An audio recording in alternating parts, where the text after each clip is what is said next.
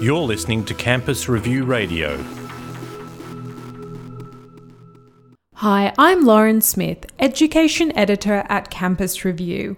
Today I spoke to Don Scott-Kemmis, an innovation management and policy consultant, about a new report he wrote for the NCVER called The Role of Vet in the Entrepreneurial Ecosystem. What prompted you to do the research on the role of vet in the entrepreneurial ecosystem?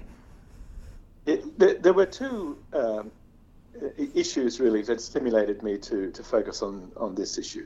One is that I've been interested in this issue of entrepreneurial ecosystems for some time. I used to do some teaching at ANU in the area of entrepreneurship. But it seemed to me that one very important issue about entrepreneurial ecosystems wasn't really being picked up, and that was the extent to which, really the key role of experienced entrepreneurs in feeding back their experience back into providing advice to novice entrepreneurs.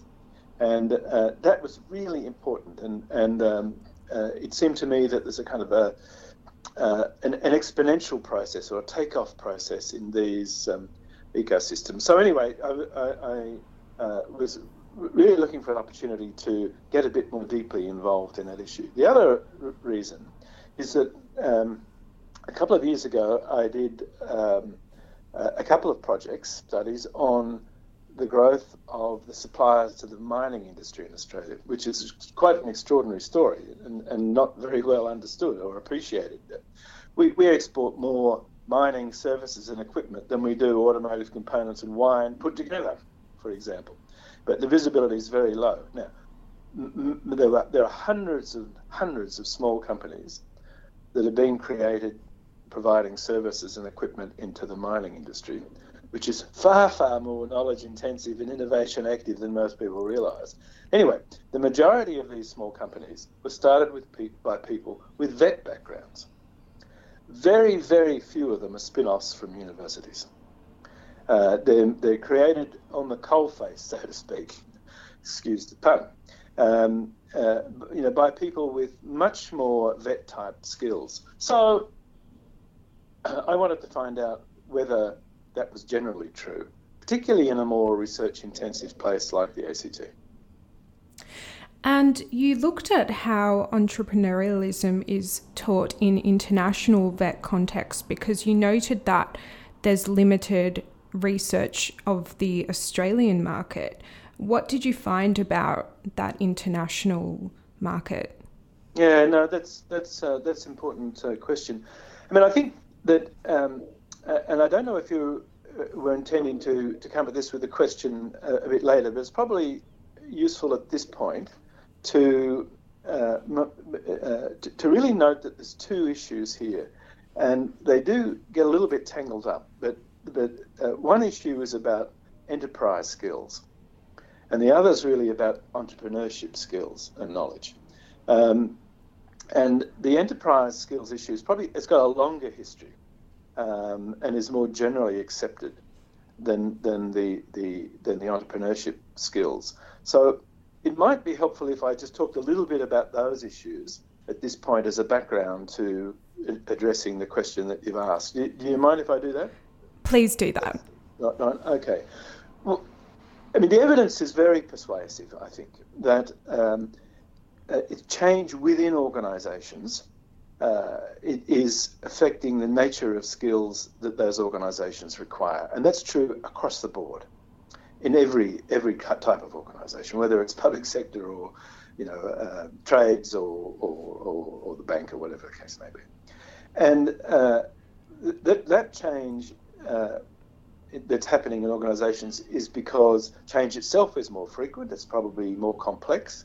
The sort of business environment is more demanding, customers are more demanding, more complex relationships with suppliers, and probably faster change in products and services and in the inputs to those products and services. So every survey I've seen for many years, and I used to teach into an MBA program, a couple of MBA programs, so I've looked at the evidence for this, is that managers are saying, we want staff who've got enterprise skills. They're more creative, they're more flexible, they work in teams, they take responsibility, they think in the big picture.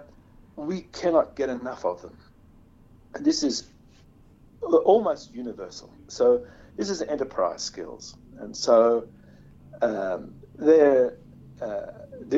there's a question about how do you develop those skills and competencies in people. And I think the education system in Australia and elsewhere is becoming more tuned to that. I don't know, how Australia compares in detail with overseas, but there's absolutely across the OECD, certainly across Europe, this issue's absolutely taken on board from kindergarten to postgraduate. How well it's taken on board is another matter, but it's absolutely ingrained in the system. The other issue is that turbulence in the economy is increasing, and we all know that many industries go through a cycle of lots and lots of firms start, they become more concentrated, and most firms that start either are bought out or die, and the fewer larger firms survive.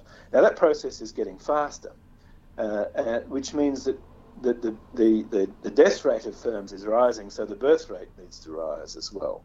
And so entrepreneurship, in the sense of forming a company or being a part of the team that forms a company, is a real career option for more people, and perhaps even in many areas a career necessity for more people. So, but not everybody. And so the option of being an entrepreneur is real, again, right across the economy, in everything you can think of. And so entrepreneurship skills, which is the competencies and skills and attitudes to form a company, as distinct from enterprise skills, entrepreneurship skills are becoming more important, and the evidence for that, I think, is fairly persuasive as well. Though the rate of new firm formation in many economies has declined a little bit post growth, the global financial crisis. So yes, if I can address your question, so now we see, particularly in Europe, but also in North America, Canada, and the US, we see more vet organisations seriously asking the question, what competencies should we be developing in our graduates? And then the more difficult question of how do we do that? So yes, so what I see when I look is that there's much bigger discussion, particularly in Europe, about that issue. What competencies should we be developing and how do we do it? And more, I call them really experiments at various levels to try things and see what works. So this is kind of a random question, but I was thinking, are many vet graduates kinds of entrepreneurs by default as they start their own businesses in plumbing, for example? Yeah. How does that differ to? That's a really important question, actually, again, it's worth making a distinction here. Really, the majority of new firms are Me Too's. It's entrepreneurship by necessity. So, the hairdresser, the coffee shop, the plumber, the painter, the plasterer, the panel beater, and so on. Most of those new firms are replicative. In other words, they're using a well-established business model. And it's just a question of how many can you have in one area.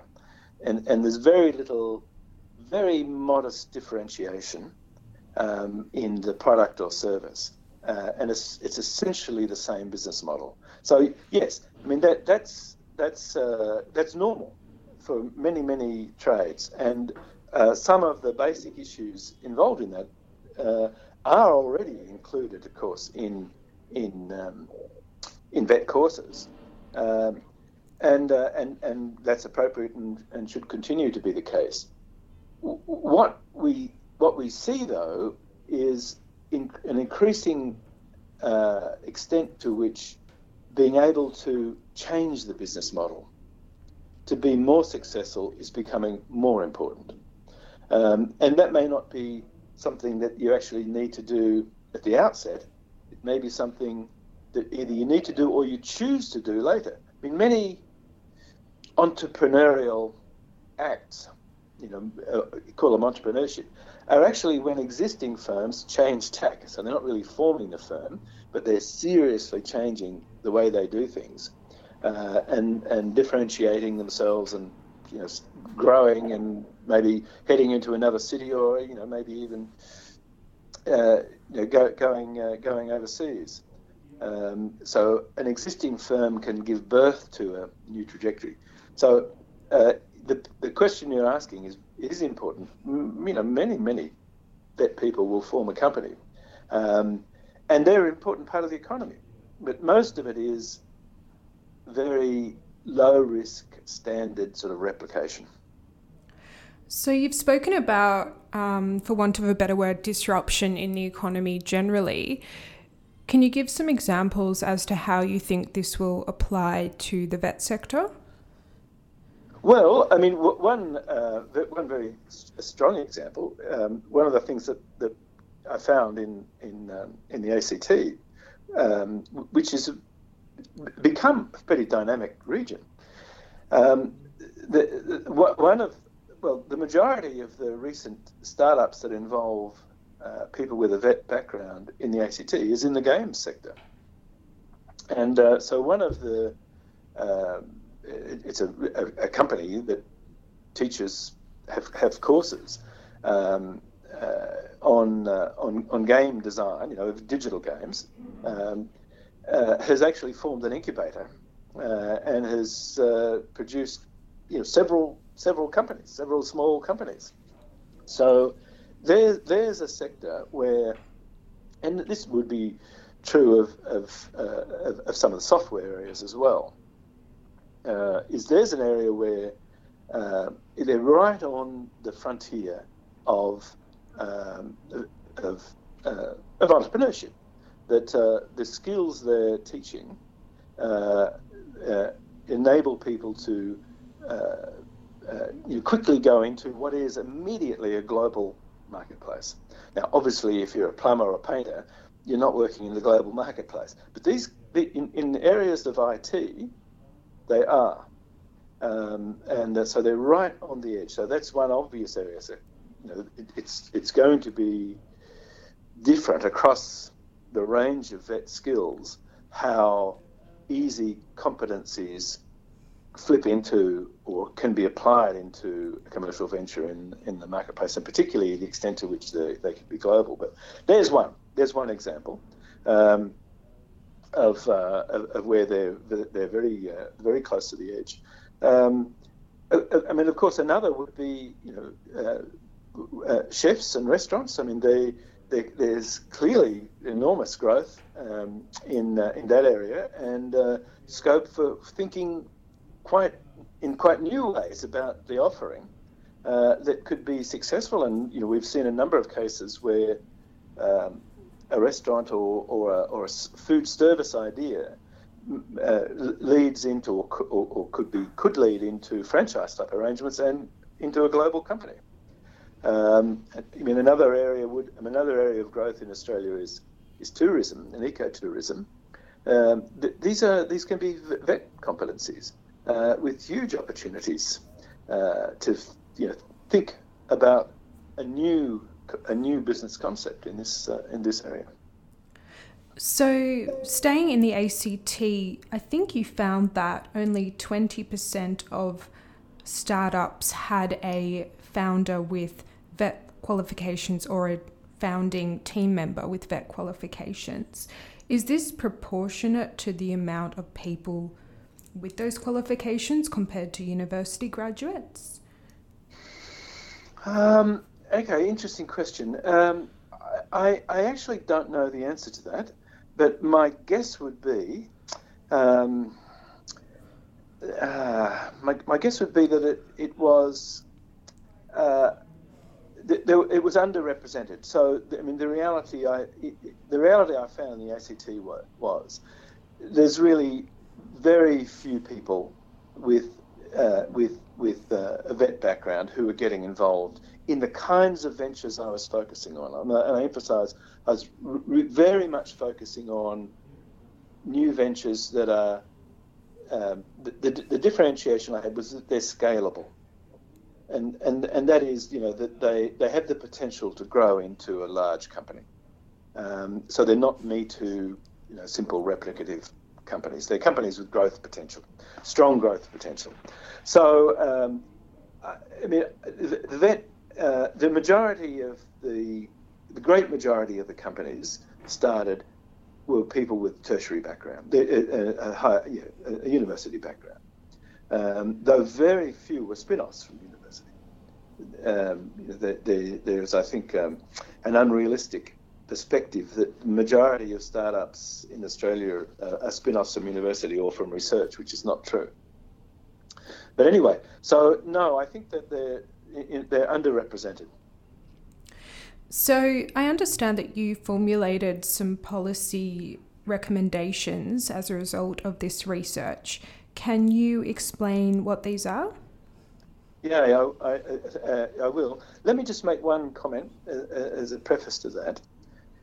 If I try to make sense of what we see in Europe and North America, and think about the application of that to Australia, I'm very aware that the structure of the vet system differs from country to country. So if we look at the vet system in Canada, for example, and this is certainly true in much of Europe, it includes much more applied research. So some of the sort of professional courses that these days are kind of in universities are included in some countries in the vet system. So the vet system in many countries goes more upstream than it does in Australia. I mean, my impression is the Dawkins reforms really created a big gulf between universities and most universities in the vet system. And kind of pushed the vet system down in terms of the range of competencies and learning that it covers. So in many countries, the vet system includes the kinds of courses that we would have in some of the kinds of courses we would have in universities. So that's the first thing to differentiate. So